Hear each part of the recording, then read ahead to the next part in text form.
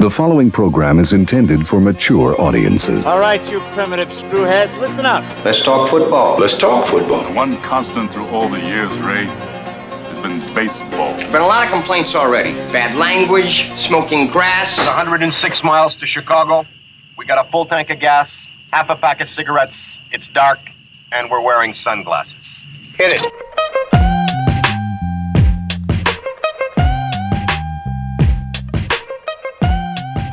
Back for another week of intentional foul. Josh and Dan. Playoffs? You kidding me? Man, Playoffs? I think we were singing a different tune last week and not expecting the Brewers to end up where they ended up. And is that just being a natural pessimist about Wisconsin sports, or not for me. I just thought they were too far behind the Cubs to catch them. I mean, they had to win out, and they won out. Hard to win that many games. 9 in a row now. In baseball, that's tough, especially at the end of the year. Second division championship, National League championship, yes. I should say. Yep. Man, pretty fun week. I was glued, and we talked about it last week and you got some feedback about how you couldn't believe how I could just turn tail and run when things got a little tight. But man, it didn't do my anxiety and my blood pressure any good. But I went through almost every pitch of all those meaningful games. But it's fun though, isn't it? It's fun. Well, it's fun in the end. Yeah, man. When it works out. For sure. I mean, I can't imagine what teams that regularly go through losses after good games like that are like. Yeah. Because, I mean, usually it's getting blown out and then you don't even have a chance anymore. But when they keep you there and you think that the game could turn at any moment and then they save, and then keep going, you're like, oh, man, got out of that one. Yeah. And how many of those can you stomach? Well, this time of year, that's all there is. I mean, every pitch, every at bat, every inning, it's a grinder. Unbelievable. Imagine playing in those games. No. Well, I mean, honestly, though, it's never as bad for the player as it is for the people watching. No, they just go out and play. Just playing. And they don't worry about all the minor stuff and the situations that they get into, because how many times have they been there? It's just another game. You got to trust the process, go through what you normally do and how you know how to do it, and hope that it works out in the end. Got into Ottavino last night for the Rockies a little bit, though. He comes in the seventh inning with a guy on first, and his first pitch is about 3 feet outside and bouncing off the brick wall behind the catcher. I thought, uh-oh, here we go. Somebody's not ready for the big stage. Nope, heart rate was going a little fast at that point. Yeah, what does your Fitbit say? Yeah, no kidding. Measuring your heart rate. Well, so NLDS, we've got the Rockies, and I said this morning. I didn't want, actually John Barry put it perfectly, that's why I saw. He would have loved to have beaten the Cubs in the NLDS, but he wouldn't have wanted to lose to them. No question. So that's why I just wanted to avoid him entirely, but at the same time, that's what I wanted. Now I'm afraid I'm not really sure I want what I got in Colorado. Well, at this point, everybody's good, so it doesn't really matter. The only problem with two problems with the Cubs. One, their fan base. That's a good point. If you lose to them, you got to listen to it all winter long. And maybe that's probably what most of it was, is that I didn't want to hear from everybody if it went badly. I don't even want to. I got enough of them losing in 2 straight days to take care of it all. Yeah, and the other thing for me is because the Brewers don't have, other than I guess Hader, they don't really have a dominant pitcher. And, they've already played, including the game 163 on Monday for the division championship. They played 20 times. So there's no secrets. Everybody knows what everybody's throwing. Now it's kind of just, here it is. What are you going to do with it? So I'm a little more confident going up against the Rockies. Yeah, I mean, you look at the middle of that lineup, and I think Kornheiser said it today. You get by their 2, 3, and 4, and you hold those guys down, and you got them beat. The Rockies? Yeah. It's not as deep as the Cubs, right. For sure.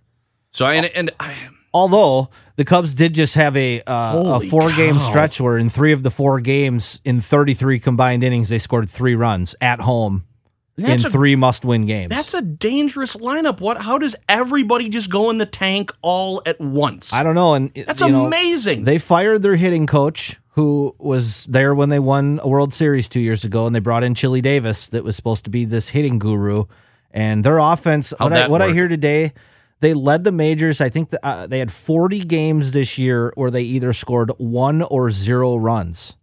That's kind of incredible with the guys in that lineup. I know they had, some guys in and out. Bryant was hurt for a while, but, you got Baez and Rizzo and Contreras and Russell when he was there and Zobrist. And, I mean, that's a pretty good lineup. Is this now a team that if you weren't confident in them handling pressure during the season, do you look at the last week and say that you can put them in any sort of situation? And I'm pretty confident if it's a must win, I got a good feeling that they're going to come through. I mean, they needed to win. Like you said, they needed to win out in the last week of the season, and they did. The Brewers. Yeah. Yeah, I mean, I was there Saturday night against the Tigers, and they fell behind early in the crowd. They fell behind the first 2 games of the series. It was a packed house. The crowd you could tell there was a little bit of nerves, and then Yelich does what he has been doing all year, but especially the last month, and he hits a big homer, and then he hits one, late in the game to break a 5-5 tie. And that when he hit that home run, I've been there. I was there in 2008 when Braun hit the homer against the Cubs. Oh, really? I was there in 2011 in Game 5 when Niger got the hit to win the series. Wow. Look at you. And then I was there Saturday night, and Saturday night was every bit as loud as the other 2. The place was rocking. There was over 45,000 people there. It was a great atmosphere. And, and to go back to the Cub thing, I guess that would be reason number 3 why I'm glad that they're not playing the Cubs. Now there's going to be 45,000 Brewer fans there. You don't have to worry about the 10,000 Cub fans that overpay for tickets on StubHub to get into the park and then try to crow that it's Miller or Wrigley Field North. The funny thing about that the fan base is that I go to pick up one of my daughters at school, and one of her classmates, his father, is a very big Cubs fan, and he went down for the game against the Brewers just this week. And the next day I talked to him, and he said, yeah, great experience. It was fun. Didn't like the outcome, obviously. He goes, easily in the park, 3/4 Brewers fans. Oh, yeah. That's amazing. It was to a me. lot. It was a lot, and I noticed that right away. I noticed even when the game started in the first couple innings, there was a lot of empty seats right behind the plate, which was very surprising. And that was the text best fans in baseball. And I made a comment online, about it being Miller Park South, but after thinking about it, that's really kind of a disrespectful thing to say. I would never want to disrespect Miller Park in that way and put their name on that old falling dump apart that's down there. I mean, did you watch the post game celebration? Yeah, in the lot where they put sheets all over everything. In that postage stamp of a locker room that they have, where they try to fit 100 people. I thought it was a back room. Is that the locker room? That's like my basement bathroom. Yes. Like, here, let's cram there's no room to move for anybody.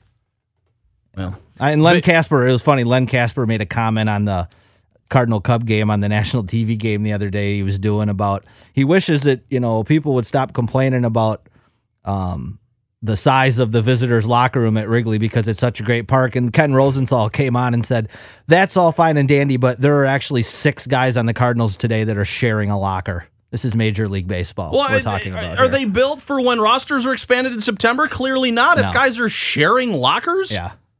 So let's get a little, is there nowhere else to go? You can add video boards and add everything else, but you can't expand the locker rooms. Whatever. There's no more room. Enough about the Cubs. That's fine. They're done. They're done for a couple months, so they can go and throw money at somebody that'll underperform like Darvish or Hayward, and that's fine.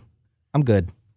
How about your boy, Big Game Braun, coming up pretty clutch in that weekend That's series? What he does, man. It's what he does. Couple of homers. I mean, I know the local Ryan Braun Haters Club that is the president Tim Beggs and vice president Josh Goldberg had to kind of eat a little crow the other day on that one. But yeah, Braun, all that rest paid off for him. It has. If he played a lot of the year, do you think he'd have even been available for that series? You don't know. You would think maybe not. But he's ready to go now, man. That's another thing that looks like he's having fun. Because Council has made it a point to rest these guys, and to me, all this stuff about getting people who play the same positions and who are you going to have and who are you going to sub out, has it ultimately worked in the way that it's kept guys fresh and hasn't made them try and press too hard down the stretch, that they're now really excited, hey, I'm in the lineup today, I get to do good. I mean, Orlando Arcia, both you and I were saying in the middle of the year when he wasn't even getting any time at shortstop, now all of a sudden he's become one of their best hitters in the last couple of weeks. Yeah, he was great the other day. I think it's one of those situations that you see once in a while in sports where I don't know if the way they've done it this year would work with everybody. I think the Brewers have a pretty special group of guys that, there hasn't been, Braun didn't, you have not heard Braun complain about getting taken out late in the game. Nope. You haven't heard Eric Thames complain about his at-bats going away. Even Chase Anderson, when he got pulled the other day in that start, he wasn't happy about it. But, he didn't do like what some other athletes in this state do and go out in the media and cry. Wow, we're getting there already. So, I think that you find that every once in a while. I think the Royals had it a couple years ago when they made their run. They just had a bunch of dudes that were willing to do whatever they had to do. If it was a pinch run, if it was a pinch hit. Team guys. Totally. And I think Yelich and Kane and Moustakas and some of these guys, Granderson that have come in, I think they've done a good job of showing some veteran leadership and along with Braun, just kind of being like, hey, man, whatever we got to do to win, let's just win the game. Well, and I think you brought up a really good point in the fact that they're veteran guys a lot of them who have been in this situation before, and they know what it's like rather than getting out some young up-and-comer who is having a good year but hasn't necessarily been in the thick of a pennant race or a playoff push. And I think that, I don't have any statistics to back that up, but conventional wisdom would say those are the guys you would prefer to have rather than a guy who has not, like you said, the dude who got that start and threw the ball 3 feet 3 feet outside to start with. Do you think there was some pregame jitters? I bet with all those guys that have been there before, just another game. For sure. I remember what this is like. This is no big deal. Don't worry about it. And that's where I think that will help the younger side of the guys, even though the most of this team has known what it's felt like to win and kind of be there. They were down there till the very last game last year. So, they understand the concept of these pressure-packed must-win games. And something else that I wanted to talk about, I was listening to Tony Kornheiser's podcast yesterday, and he had Richard Justice on, who's a famed baseball writer, and he was talking about some of these teams in the playoffs, like Oakland and the Brewers, and specifically, and there's kind of a new, the analytic sabermetric philosophy is, started with Billy Beane in the A's, about 15 years ago, and everybody kind of has their own version of that. But specifically with the Brewers, and we'll talk about their pitching decisions here in a minute. But you can tell they're an organization that's very heavily leans on the numbers. And one of the other things that they've done since David Stearns has got there is it seems like their philosophy organizationally has been not necessarily to get what you would call like all-star level players, but complete players, guys that have positional flexibility. A guy like Lorenzo Cain who could hit leadoff for you. He can hit third. He'll take the ball to right. He'll get you double-digit homers. He steals 30 bases. He plays a great outfield. Just the roster flexibility they've had. Really the only positional players anymore that you don't expect to play other positions are catcher and first. And really, if your catcher can play first, that's Great. A bonus. Yes. If your first baseman can play right field, that's huge. But it's not necessary. But it seems like all the other positions, you see, last night in the Cub game, after the 8th inning, almost every inning, somebody was playing a different position. Around. Bryant was in left, then he was at third, and then Baez was at third, and he went to short, and then Zobrist went from right to second. Your last game of the Little League season, it is. What position you want to play now? But that's kind of where everybody's going, and you even see it leak over into basketball a little bit with you want guys that can, a big guy that can defend the rim but can also guard on the perimeter and then offensively be able to shoot threes, and you just don't see the specialists anymore. There aren't just the guy that shoots threes. There's not, Matt Stairs wouldn't have a place today in baseball because he was a one-dimensional home run guy. Russell Branyan, people like that. It's just it's interesting how that's changed. Branyan, hugest home run I've ever seen, hit the top of the video board. Yeah. At Miller Park. You were down on the council decision to go with the bullpen against the Cardinals to open that series, and it wound up being all right. They won. I think it was a 6-4 game. Yeah. And you talked about Chase Anderson after he was pulled in favor of going to the bullpen. Council said today that they need to get away from the labels about who's a starter and who's a reliever, and that's apparently what they're going to be doing to start the Rockies. The A's are doing that tonight against the Yankees, the American League wild card game. They did it 9 times in September, and they put up awesome numbers on the mound, and they had a losing record. They were 4-5, which to me says you got a problem with your offense. Your pitchers did their jobs. Right. But, I mean, is this now one of the new things where if you need a bunch of arms and a guy can give you an inning, maybe 2, and you just constantly freshen things up every inning or every couple innings, does that throw off the offense? Does it work until it doesn't work? Well, I think it does make it more difficult on the hitter.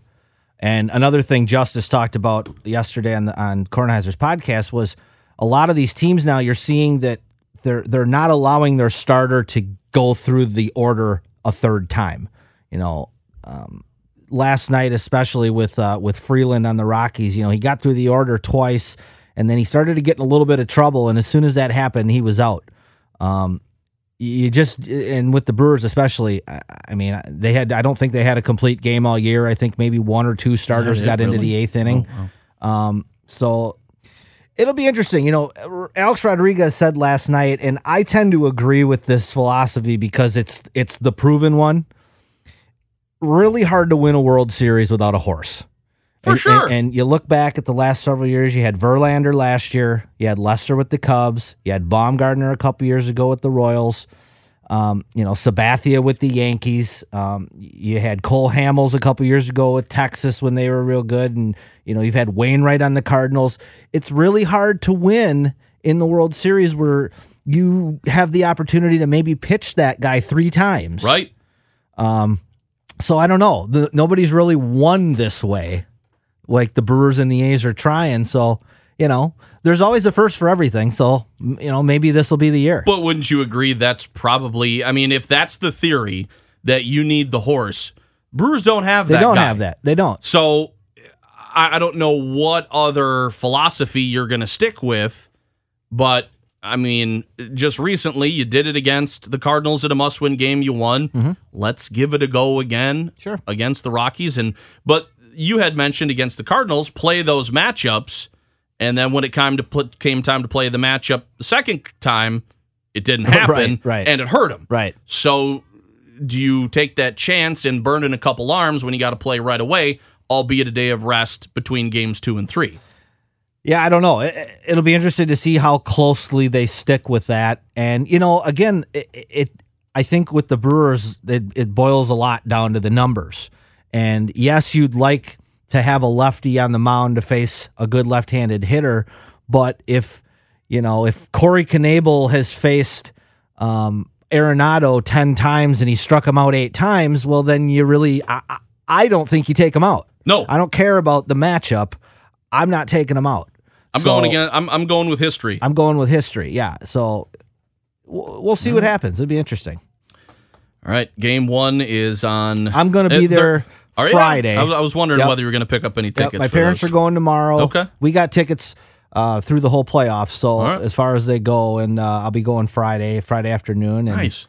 And how do you think about afternoon baseball? I was catching a couple of comments from some of the pundits who said that this is a very archaic way to do things with Major League Baseball playoffs, and that you just let people choose the matchup that they want to instead of rolling out games one at a time, because your viewership probably not going to be strong during the daytime hours. Yeah, I couldn't disagree more. Okay, that's fine. I was just asking. I could care less about how much money Fox makes on the game.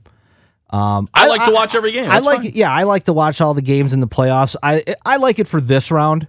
I think once you get to the NLCS and the World Series, those should be primetime games. Well, obviously. I think they need to do a better job of these East Coast 9 o'clock starts during the week for a World Series game. I mean, if you're a little kid, I mean, come on, that's who you want to be watching. Even tonight's game in the Bronx, that's a 7 o'clock Central, which means it's 8 o'clock over there. I mean, that's not. And what if it goes 13 innings like a Cub game last night? That game's not getting over till 1:30 in the morning. So, from the TV guy perspective, I see it. I don't care though. I'm more interested in being able to watch all the games. All right, you want to move to the NFL? Yeah, let's do it. I'll be perfectly honest with you.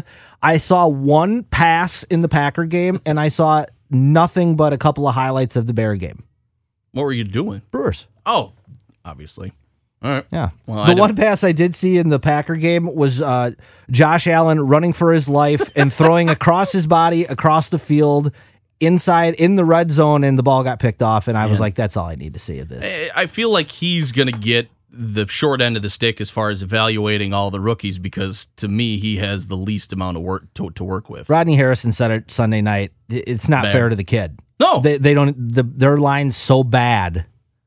The Packers have a decent pass rush, but I mean, that was the couple highlights I saw was ridiculous. It didn't look like Buffalo was even attempting to do anything to offer up much resistance.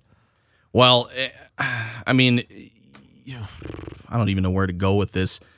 You like a shutout, especially against a team. And to me, the loss the week before against Minnesota to Buffalo was more about Minnesota looking forward to Los Angeles. 100%.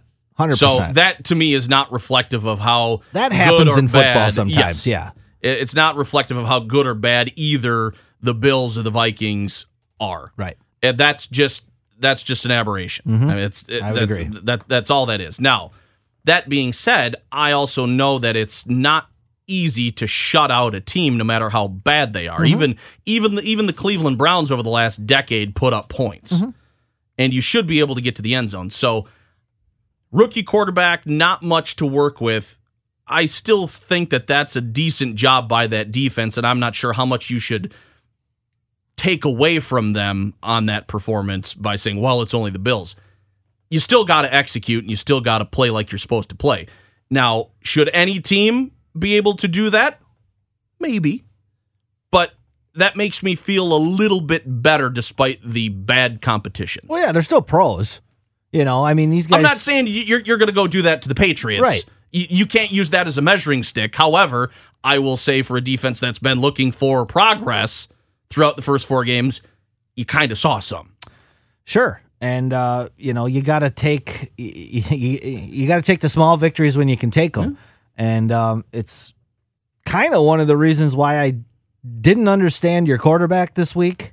I mean, you win 22-0. Nobody got hurt of significance that's going to be a long-term deal. To me, that's one of those games where if I get out of there healthy and with a win, I'm thrilled.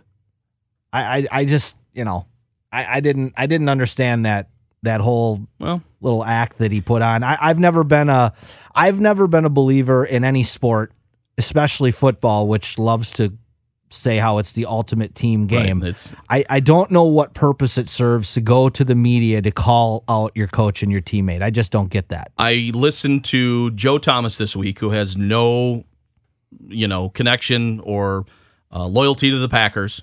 I listened to Kornheiser and Wilbon today on PTI, and they both basically said the same thing in that Aaron Rodgers basically wanted to point out the fact that Mike McCarthy needs to do a better job. Yeah. And the point of that whole thing, and I will say this about Rodgers, and I think everybody that talks to him agrees, is that he doesn't say anything unless he thinks about it ahead of time. It's calculated, and he knows exactly how he's going to respond. He's the LeBron James of the NFL. He always wants to control the narrative. So he had an agenda for saying that. I just don't get what it is. Well, I think if you put that out in the public and saying we need to be better as an offense because 22 points against the Bills is embarrassing and what's going to happen when we face the Rams after the bye. They both watched separately, McCarthy and Rodgers, the Rams game on Thursday, and they both came in with some different ideas about how to open up the offense. That was made public by both of them. And Rodgers was unhappy because the offense is seemingly getting a little bit stagnant. And I guess from my perspective, I don't know X's and O's, not even close to a fraction of what these guys understand. But I guess to me, if you're a coach and it's been 13 years and you were an offensive guy coming in and you still control the plays, even though you have an offensive coordinator, does your offense get to the point where it's a little bit old, where you're just a little bit old school and you need to learn from some of these younger guys who are bringing things in, like a Matt Nagy or a Sean McVay or somebody, and you take some things that you see in games and you can't obviously mimic them identically, but you can take one or two things here and apply them to your game plan and say, we have the tools and we definitely got the guy who's throwing the ball. We have the ability to do some of these cool things that we should be kind of keeping our playbook fresh and just updated. But do you really want to run those against the Bills? Like, that's my point. First of all, it's not like the Bills' defense is the worst defense in football. No, they're fine. They got after them. They're fine. Yeah. And secondly, why do I want to show my hand against a team that's a non-divisional opponent at home in a game that I'm winning and dominating? It doesn't make any sense to me. I don't think showing things and getting the ball into the hands of your playmakers, I think those can be mutually exclusive. I don't think one has to equal the other. I still think you can get the ball into Devontae Adams' hands. I still think you can get the ball into Jimmy Graham's hands. I'm almost positive he wants Aaron Jones to get the ball more than he's getting right now, even though he's 2 games back from suspension. Rodgers, you're saying? Yes. Okay, well, so whose job is to get the ball in their hands? It's his, but the level of progression down of who the plays are designed to and who gets looked on first and who is made to be put in position to succeed on those plays, it goes in a pecking order. And clearly, the pecking order is wrong according to Rodgers. Those premier guys need to be your first, second, and third option. And from what I'm understanding, they're not even factoring. That's not even an issue. I mean, it's not going into the game plan. That way. They do have this thing called an audible, which quarterbacks a lot of times call during the game. I don't know. To me, it's one of those things where you and I are never going to agree because you're a Packer fan and I'm not, and you guys live by the Church of Lambeau, and that's just the way it is. Put me in that hole under that steeple. You're in it, man. You're in it.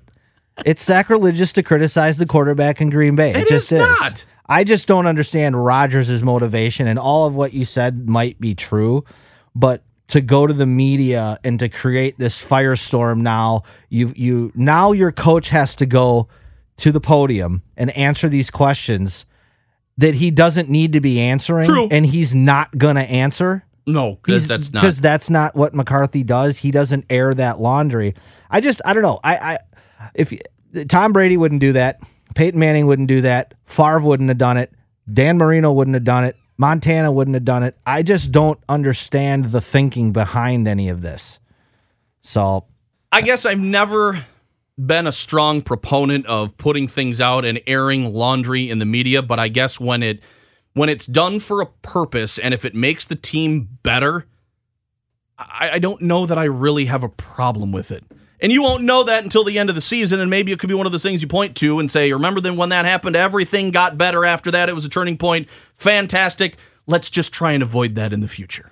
Yeah, and every player is going to react differently. Right. Some of them are going to be pissed off and offended, and some of them it's going to motivate. So that, I get all that, but you and I were texting back and forth about it the other day, and I mean, Aaron Rodgers, and Packer fans are going to say, yeah, but he's been criticized for his leadership skills over the years, and you can call it sour grapes, and you can say, well, this guy didn't go on to have any success, but which really doesn't have anything to do with leadership. But I just think that if you go down the line, this isn't the NBA where there's 5 guys and one guy controls everything like LeBron James and he can call out his shooting guard. This is football. You only play one side of the ball. The quarterback controls a lot, but he doesn't control everything. I don't know. I just think it's one of those things that's better left said in the locker room, in the coach's office, I don't really know why you need to tell the media. I guess to that point, and we can move on after that, when it's such a few smattering of individuals who some of them left on bad terms, whether it's didn't get re-signed, had to go sign with a rival, maybe got an axe to grind. When you've got a collective group of about 6 or 7 guys that played with Rodgers on the same team for a number of years in a row, and they all come out at the same time, and they have that same opinion, I'm willing to give a little bit more credence to that. I'm not... Greg Jennings, fantastic dude. You went to play for the Vikings. Your career went downhill after you left, and you said Aaron Rodgers was a poor leader. I'm just not... Because he didn't play well? No, Like, I'm just... I haven't heard that from anybody else that has either retired or left the team to go somewhere else. I know Finley has said some things. Finley has, but he's also come back and said, that was my quarterback. He's defended him and criticized him at the same time. Sure. But So did T.O. if you get a... Well... I mean, I don't know. It's just, like I said, it's nothing that we're ever going to agree on. I just don't believe in doing that. I think it's a selfish way of going about things from a guy who is 10 years older than most of the other guys in that locker room who have He's the old guy. You're right. who have played with the Packers on Madden and have looked up to Aaron Rodgers, and he's going out in the media and he's calling out guys and calling out coaches. I mean, I don't know. I just think that's one of those things where if you're 23 years old, you're looking around going, "Oh wow, is that how it works around here?" Didn't know that this was happening. Can Jair Alexander go out and go call out Mike Pettin for his scheme now? I mean, how does this work? I'd love to see that. All right, go to your Bears. Impressive performance. Yeah, I will say that was very, very impressive to see. I can't come up with any other word on the fly. What's the saying? Sun shines on a dog's ass some days? Yeah, well, okay, but right now you're 3-1 and you're in the driver's seat of the division, and it should be 4-0. Exactly. Kyle Fuller could catch. Well, there's that one play again. Yeah, but another dominant defensive performance. You basically ended the Ryan Fitzmagic time in Tampa Bay, and Jameis Winston came in, and you got 6 touchdown passes from a guy who you said is going to cause you to lose your hair. He will, because next week he won't throw any, or he'll have 2 picks or something. But no, it was a great game from Trubisky, and that's one of those things that just happens once in a while. But it's nice to see some progress from him in the offense. They had some interesting plays that Nagy drew up. The defense, though, is what's carrying them. I mean, Khalil Mack. That's going to get better. Well, right now, I think through at the quarter pole of the season, I think your MVP is Pat Mahomes and your defensive player of the year is Khalil Mack. Right. He's ratcheted that thing up a couple of different levels. He has. And John Gruden's comment about, oh wow, I can't believe Khalil Mack's got 4 forced fumbles. It's like, well, what the hell have you been watching the last 10 years? Did you not have any tape on the guy? You didn't have a stat sheet that had everything laid out from the first couple of years of his career? Unbelievable. What are you doing? I mean, that's why he's on my list. That's why they're on my list later. Literally a franchise-changing trade for sure for the Bears, and they're right there in line to make a push for the playoffs. I still think they're a team that at the end of the day, when they play the Saints and the Rams and these teams that can put 30 to 40 points on you, I have a hard time believing that the Bear offense can keep up. Going to keep up, yeah. But if they can go 10-6, wild card, division champ, whatever, I think that would be a great season. And for again, them. I think like the Brewers, they would be ahead of where you want them to be, absolutely, or you expect them to be. If Trubisky was able to play a playoff game in his second year, win or lose, even if you're right, just to get that experience, I think that would be very big for them going forward. Absolutely. What else is happening around the league? You've got Le'Veon Bell coming back in week 7 or 8 on the bye week, and have you heard from any of the Steelers players about it? No. Anything? You got Earl Thomas who just reports, and then football gods raining down on him and flipping the bird on his way out on the. I don't know. And that was to his own team on the sidelines. This is I had a conversation with our buddy Joe about this last night. We were texting back and forth. He's a big Seahawk fan, and and I was just asking him his thoughts about this. And it's one of those things where I feel bad for Earl Thomas that he broke his leg in a contract year. That sucks. It's probably going to affect, who goes after him this offseason and how much money he gets going forward. But I'm not going to feel sorry for him because a couple of years ago after they won the Super Bowl, he was paid and he became the highest paid safety in the history of football. $8.5 million this year alone. And all he's done since then is complain about how he's underpaid. Look, this is the way that the league is set up. If you don't like the way this is set up, go talk to your union reps and be willing to sit out games and strike and change the collective bargaining system. Because these guys, these guys that get paid, the market is only what you can get.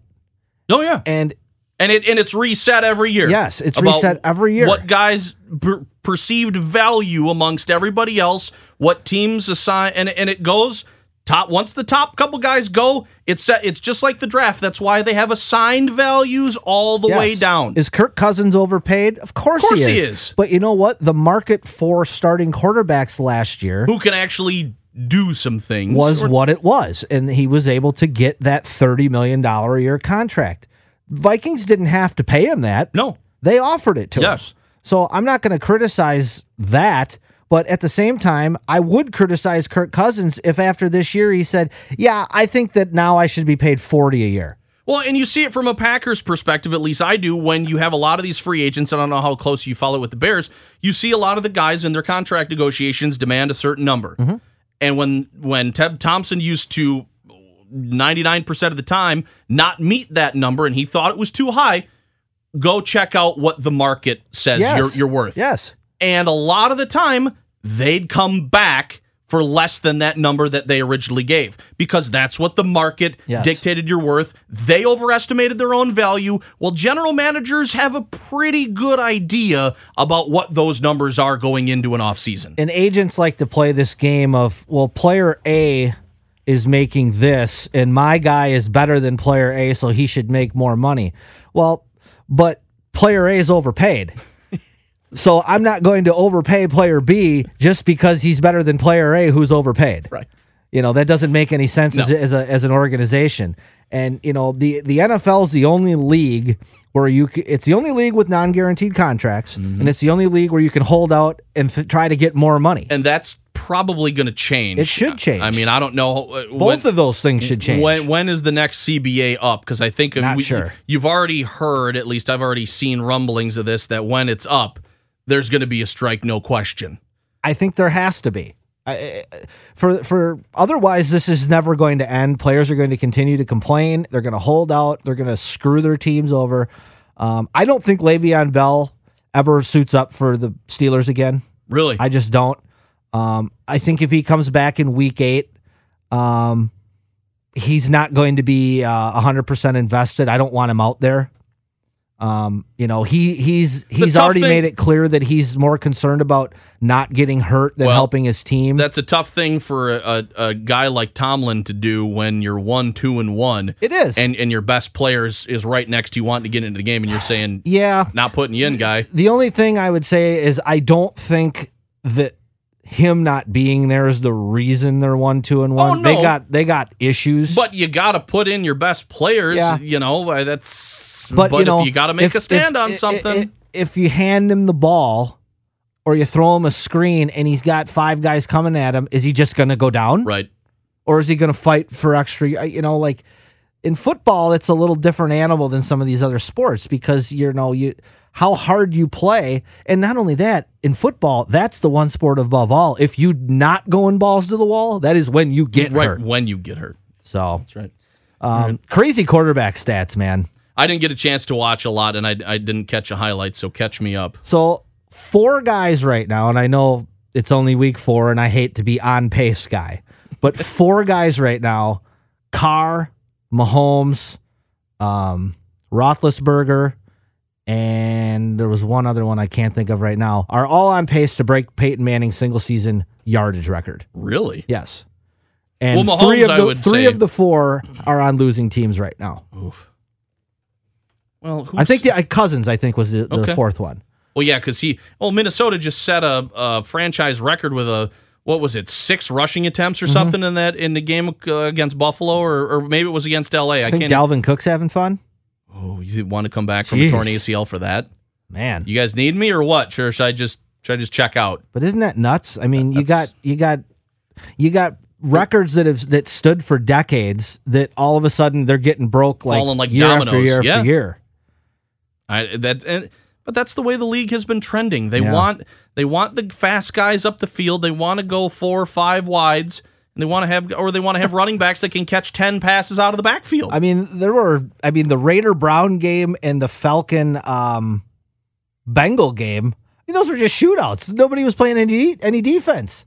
I'm surprised the Browns put up that many points. Unbelievable. Yeah. I watched a lot of that game. It was a pretty good game. Yeah. All right, so the good from the weekend, the Patriots, I told you last week. Yeah, count them out, and that's what happens. Yep. Bengals, they're good. I'll say I'm surprised that they're where they're at. Andy Dalton will crap the bed in the playoffs like he always does, but they could win 12 games. Baltimore's right there with them at 3-1. Yep.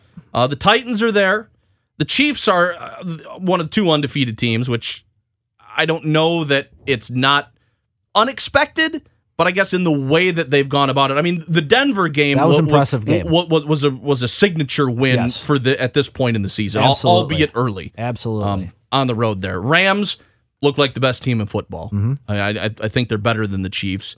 The Saints have rebounded after the Week 1 debacle to the Buccaneers. Yep. They're right there, and your Bears are right there as well. Yeah. So, I mean, those are all teams that are. I mean, New England's got the worst record out of the bunch, and they're 2-2. And it's not like you're going to count them out of that conversation. And they're on a short week against the Colts Thursday. They play Thursday night. They activated Gordon on Sunday. He played well. And you've got Edelman coming back Thursday. I think that offense is going to click it up here. Start to twist around. Yep. Okay. All right. So who's the bad? I mean, you got to keep going with Arizona. Yeah, we got Arizona. The Giants were atrocious. The Bills were pretty unimpressive. The Raiders, they lost the game, or they won the game. They didn't look terrible, but they're definitely the worst team in that division. It's like when you beat the Bills, okay, you won. You beat the Browns, okay, you won. Right. But how much does that mean? Right. I mean, everybody likes to get a victory, but do you sit back a day later and go, okay, it shouldn't have been this much of a chore? Exactly. So, and then the Colts are bad, and the Jets Colts are just glad to see Andrew Luck back, but I don't know what that's doing for him at this point. So, well, if they keep going for it on 4th down with 25 seconds left in overtime and their own 40, you ain't going to win a lot of games. Packers at the Lions this week. Your Bears are on the bye. Yep. So Green Bay has a chance to make up a little bit of ground. This is a really interesting game to me. It is. Do you finally see this Lions team that has been a thorn in the Packers side and a lot of other people's side? I mean, they beat the Patriots.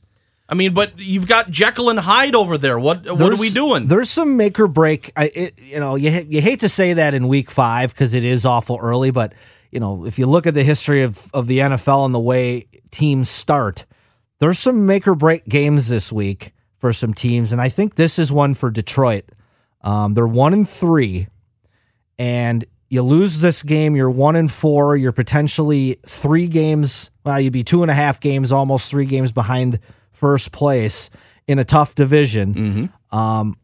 I think it would be very, very hard for them to rebound. I think it's going to take 10 wins to make the playoffs in the NFC. Okay. And if you're 1-4, that's almost impossible. I just don't see that team going 9-2 to finish out. And of course, big game for the Packers. Of course. They'd like to keep it rolling, get a nice road win in the division. But I think it's a huge game for the Lions. A couple of other big ones that are on the schedule. I know the Jaguars are off to a good start. I know they went to the AFC Championship game. I just, something about me doesn't want to put Blake Bortles. That's what it is. You don't trust the quarterback, and no one can blame you for that. Their defense is loaded. Their skill position players are decent. The quarterback is just, it's so feast or famine with him. And now you're going against one of the 2 hottest teams in the league. They put 38 on New England, City. And then the next week they score 6. Right. Who are these guys? Well, and this is going to be another one of those games at Kansas City. They could get beat 40-10 and I wouldn't be surprised at Kansas City, and I wouldn't be surprised if they won 20-13. It's just it depends Just on how that they do it. goes, Okay.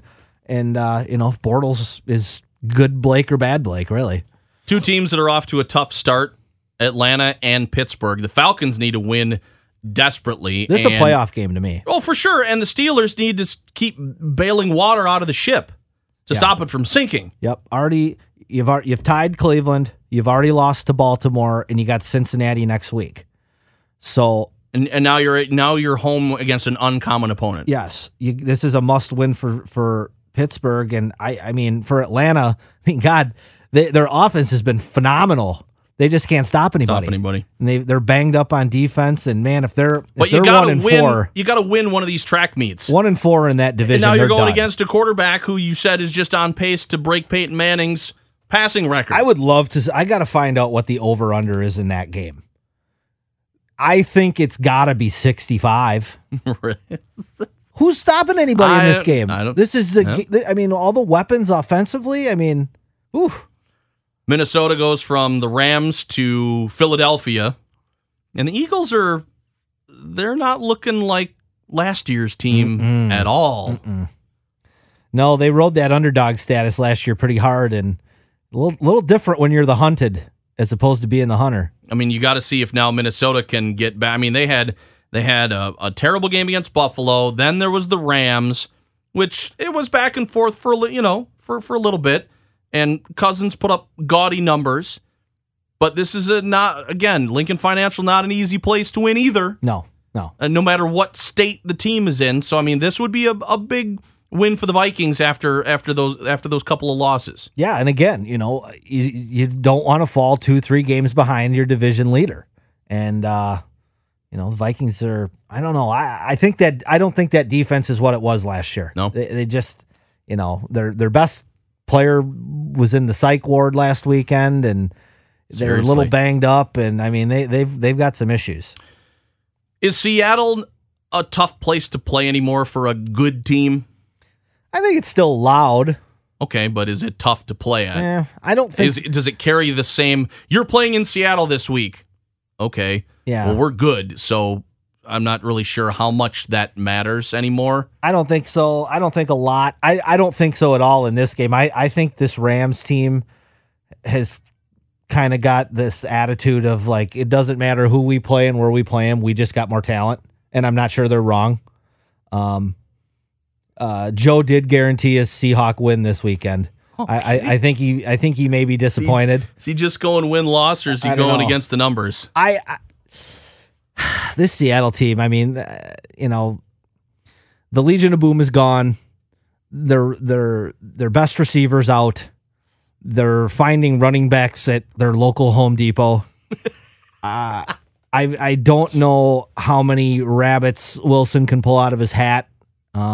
They can't be endless. They can't be. Sooner or later, you're going to look in the hat. Well, there's nothing in here. It's one thing to pull one out last week against Arizona. It's a different thing to go against the Rams. If you're a good quarterback with a lot of different tools, you can do that on some occasions. Yep. But sooner or later, you gotta have some help. Yeah. Some other aspect of your team has got to step up. One guy can't do everything. Nope. It doesn't work that way. Nope, not in football. No way. I don't care how good your quarterback is. Ask Aaron Rodgers.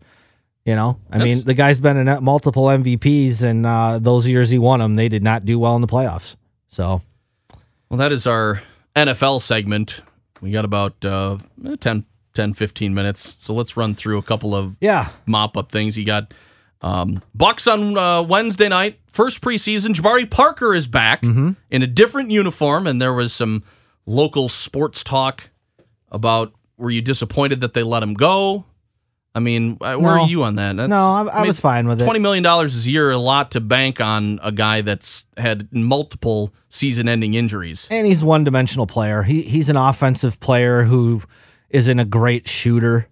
He needs the ball in his hands to be effective. And on the Bucks, you're just not going to have that playing with Giannis and Bledsoe and Middleton. For his sake, I hope he stays healthy. Yeah, I don't have any ill will towards him. He's said nothing but great things about the Bucks and the organization and the guys there, and they've reciprocated that. So I think he's going to be, even though it's a preseason game tonight, I think he's going to be very motivated to go out and put on a little bit of a show.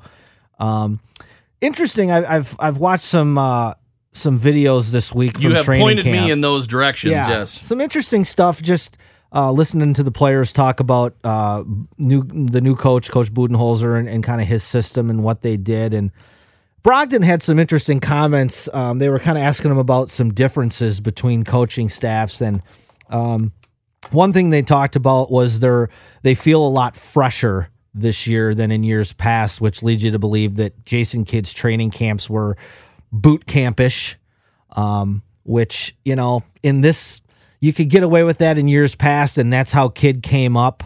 But I don't know that today's player kind of buys into that as much. And the other thing Brogdon said that I found interesting was that he said this coaching staff is the most positive group of people he's been around. There's not a lot of I don't know what the word is, ripping on guys, I guess, for lack of a better term. Cutting them down. Yeah, whether that's in practice or in film, it seems like this is more of there's a little more teaching, a little more positive reinforcement going on. And Budenholzer coming from that Spurs program that kind of falls in line with what they do. Like, they'll get on you when they got to get on you, but they're also gonna, they want to teach you. They want you to learn it.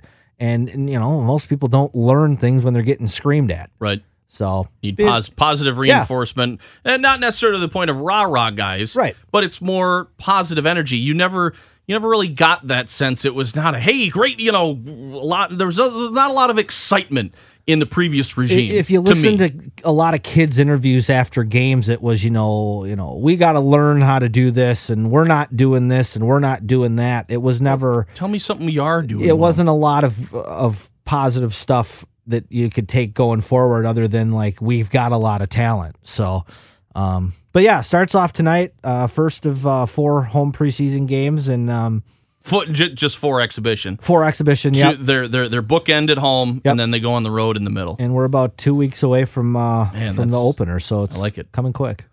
College football, Badgers are off the bye week, back home against Nebraska. Quarterback who's a freshman, pretty big dude. He's leading the team in rushing per game, about 65 yards, I think, maybe 68 yards, something like that.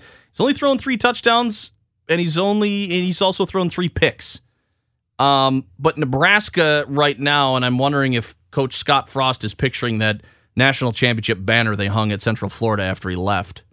I mean, granted, it's his old stomping ground, but I heard some of his clips today. He is not a happy camper with what's going on down there at all. Well, he's got to change. It's a culture change. You throw that word around, culture, but it is what has to happen.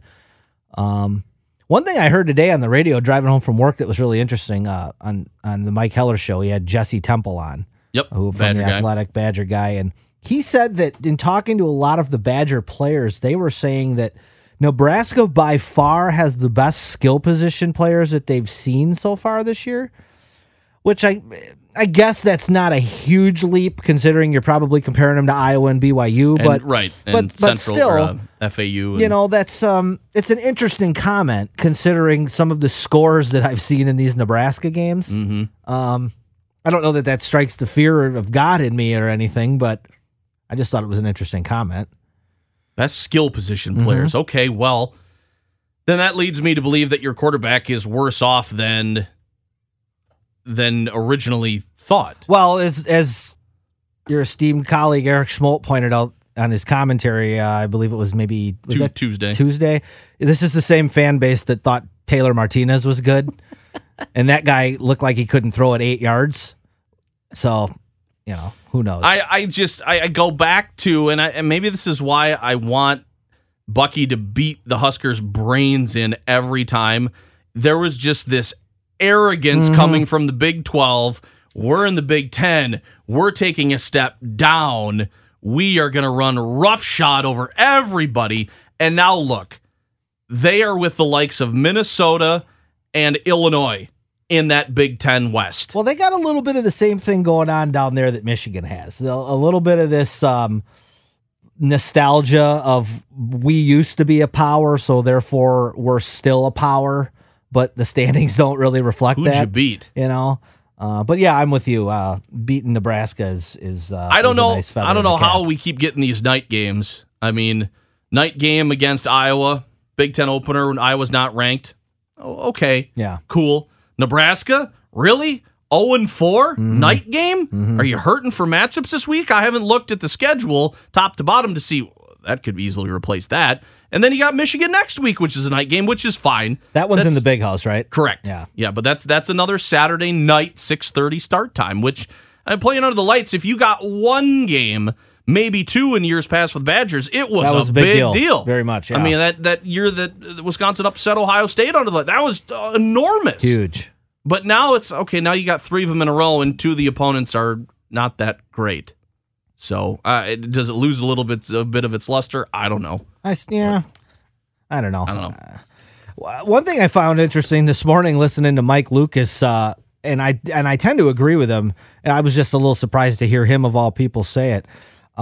Badger football is kind of irrelevant right now in the sports hierarchy in Wisconsin. It is. You know, you've got the Packers, you've got the Brewers in the playoffs, you've got the Bucks about ready to start, and you know, unfortunately for the Badgers, the BYU loss, I think that kind of took them off the map a little bit. it did, and then you have a nice win against Iowa, but then you have the bye week, so you can't played really in build 14 any momentum yeah. off of that. There's not much. You can't that's- talk about that for 2 weeks. No, I'd say that's And a very astute observation. And with Nebraska being no good, Right. there's not a lot to talk about Well, going building into the game. Michigan game. So Yeah. it's unfortunate for them that they've kind of been lost in the shuffle here a little bit. But if they win the Michigan game, I think they'll get themselves back in the conversation. Probably. But if they drop one of these next two, and the Brewers keep winning, and the Packers, ramp it up a little bit in the second half of the season, it may be hard for them to get a lot of. Badgers are going to have 4 or 5 games left and be like, oh, Wisconsin's still playing. That's right. Right. Do you want to watch the game tonight? Yeah, they're 6-2. What have they done so far this year? Yeah, they might play in the Outback Bowl. Again. Sucks, All right. sucks going to Florida in January. It's terrible. Just awful. That's a bad getaway. All right, top 5 for this week. I think you made a good one. It's only been 4 weeks. Quarter poll. There's Yep. nothing more I loathe than seeing power rankings on the big multimedia websites. I just absolutely can't stand power rankings. But I like yours in the fact that it's at least limited to top 5 best and top 5 worst. Yeah. I think that's a good. Where are we at to start the season? Yep. Subject to change in 4 days. Right. Exactly. We'll We'll check back in another 4 or 5 weeks and everybody's played 4 more games. exactly. So, all right. Do you want to start? Yeah, I'll start. All right. I'll start with my top 5 best. Okay. Number 5, I got the Ravens. Okay. I thought they had a pretty impressive win on Sunday against the Steelers. Saints still 3-1. I mean, they're one of I think they were my Super Bowl pick. Would I pick them mine or the too. Falcons? I had them. Yep. But I can't even remember who I picked for the Super Bowl. Week 1, throw it out the window, and now they're back where they should be. That's your 5th, Saints. Yeah. Number 4 for me is Bengals. Okay. I've been impressed with them. I've got the Bears. Ooh, wow. Well, Nice. defense until you show me that, and I think that will keep ramping up. Obviously, if Trubisky continues to play well, the defense is going to carry him, and if you get performances like that from your quarterback, that's a pretty tough team to beat. Hard to argue with that. So- yep. 3 for me is the Saints. Okay. Bengals. Okay, so we're pretty close. Yep. And then 1 and I 2, I think- think we're going to be the Yes. same. I got Chiefs 2, Rams 1. I had him reversed Okay. only because I like the quarterback play of Mahomes just a little bit better. Sure. But I think they're interchangeable at this point. Yeah, that Rams team is just loaded. I mean, the Chiefs. The one thing about the Chiefs, I don't trust their defense. The Rams defensively are much better. But yeah, the way Mahomes has been playing, and Goff's played well. Stadium makes But, a big difference man, for the Chiefs defense does. than it does for the Rams defense. No Because question. still, I don't think anybody cares about going to the Coliseum for football Right. to watch either the Rams or the Chargers. I hear you there. So, all right, top 5 worst teams. Who's been terrible so far through 4 weeks? Number 5, I got the Niners, and Okay. unfortunately for them, with Garoppolo going out, this not gonna get any better. No, it's kind of inevitable. We're into the CJ Beathard regime, and that's not really good for anybody. I put the Falcons only because of expectations. Okay. They are nowhere near where they should be with what they got on that team. Sure. And I think you deserve a place in the bottom 5 for what you've done so far. Sure. 4, I got the Jets. They had a nice opening win against the Lions, but other than that, Darnold has been pretty Yeah. That Jet defense that looked really good in week 1 has just kind of been and meh. he impressed, and everybody was ready to call him like, oh, here's the next. But then since then, it's been Well, he doesn't have a lot of help. No. His skill position is pretty weak, and I got the Bills. yeah. I mean, okay. that win against the Vikings is probably going to be more than likely your signature win. You're going to hang your hat on that game for the entire season. Number 3 for me, I got the Giants. Eli Manning's done. That's why they drafted a quarterback. Saquon Barkley is a really, really good player, but the Giants made a mistake in picking him. They should not have picked a running back. They should have picked one of the remaining quarterbacks. I just, you pay Odell Beckham all that money, and you can't get him the ball. It's ugly. Jets for me at number 3 for Okay. pretty much all the reasons that you just described. I got the Bills at 2. Okay. I just think that offensively they're just a disaster, and Rosen is going to probably get hurt at some point if things keep going the way they're going. Even though he's put up gaudy numbers, the Raiders have been awful. I don't care if you beat the Browns, you were still in a track meet with the Browns. And that's inexcusable for a guy like John Gruden. I mean, that's a team you probably should have buried. I don't know. I don't care who all you got on the team, but it starts with the quarterback. And for that reason, they're my number 2. I want to come back to that before we go, but number 1 for me is Arizona. They're just an abomination. I don't think there's any argument that they're the worst team in football. My number 1 as well. So, but come back on your Raiders thing. I watched a good majority of that. That was the late game, so baseball was over, and the Browns are better than you think. they were supposed to be. The Raiders aren't as bad as you think. Okay. Marshawn Lynch looked fantastic. Okay. The Raiders' defense is not very good. Obviously, when you lose a Khalil Mack, you're going to take a step back. I'll tell you what, man. I'm buying into the Baker Mayfield hype. I see a lot of Favre in Baker Mayfield. You notice that the Browns were not in either of our top 5s. No. Or bottom they're 5s. 1-2-1, and they could very easily be 4-0. I like what I see out of Mayfield, man. The guy's a gamer. He plays hard. He makes plays. And I'll tell you one last thing. Okay. Packers screwed up cutting Jordy Nelson. Guy can still play. Well, he ain't a star anymore. Guy can still play. And I think old number 12 would probably be all right if he still had his buddy on the outside. Well, with Cobb down with a hamstring, Allison out with that's what I'm saying. With concussion protocol, you're looking at Jimmy Graham, Devontae Adams, and 3 rookie wide receivers. Yep. Which is he's not the 80-catch, 1,200-yard, 10-touchdown guy anymore. Doesn't but mean he can't get open. Could certainly be your third receiver, no question.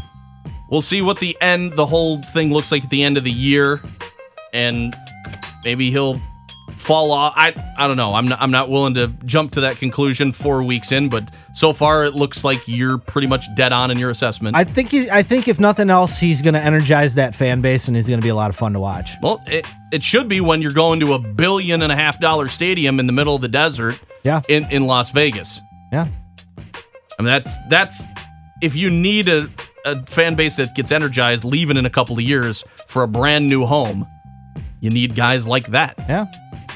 So, all right, that's Intentional Foul for this week. A lot of football to watch, basketball getting started, and Miller Park rocking for the next couple of days. And I'd like to sincerely apologize to Cub fans for making fun of them for the last couple of days. No, I would not. I would not like to do that at all. On that note, Josh. I'm Dan.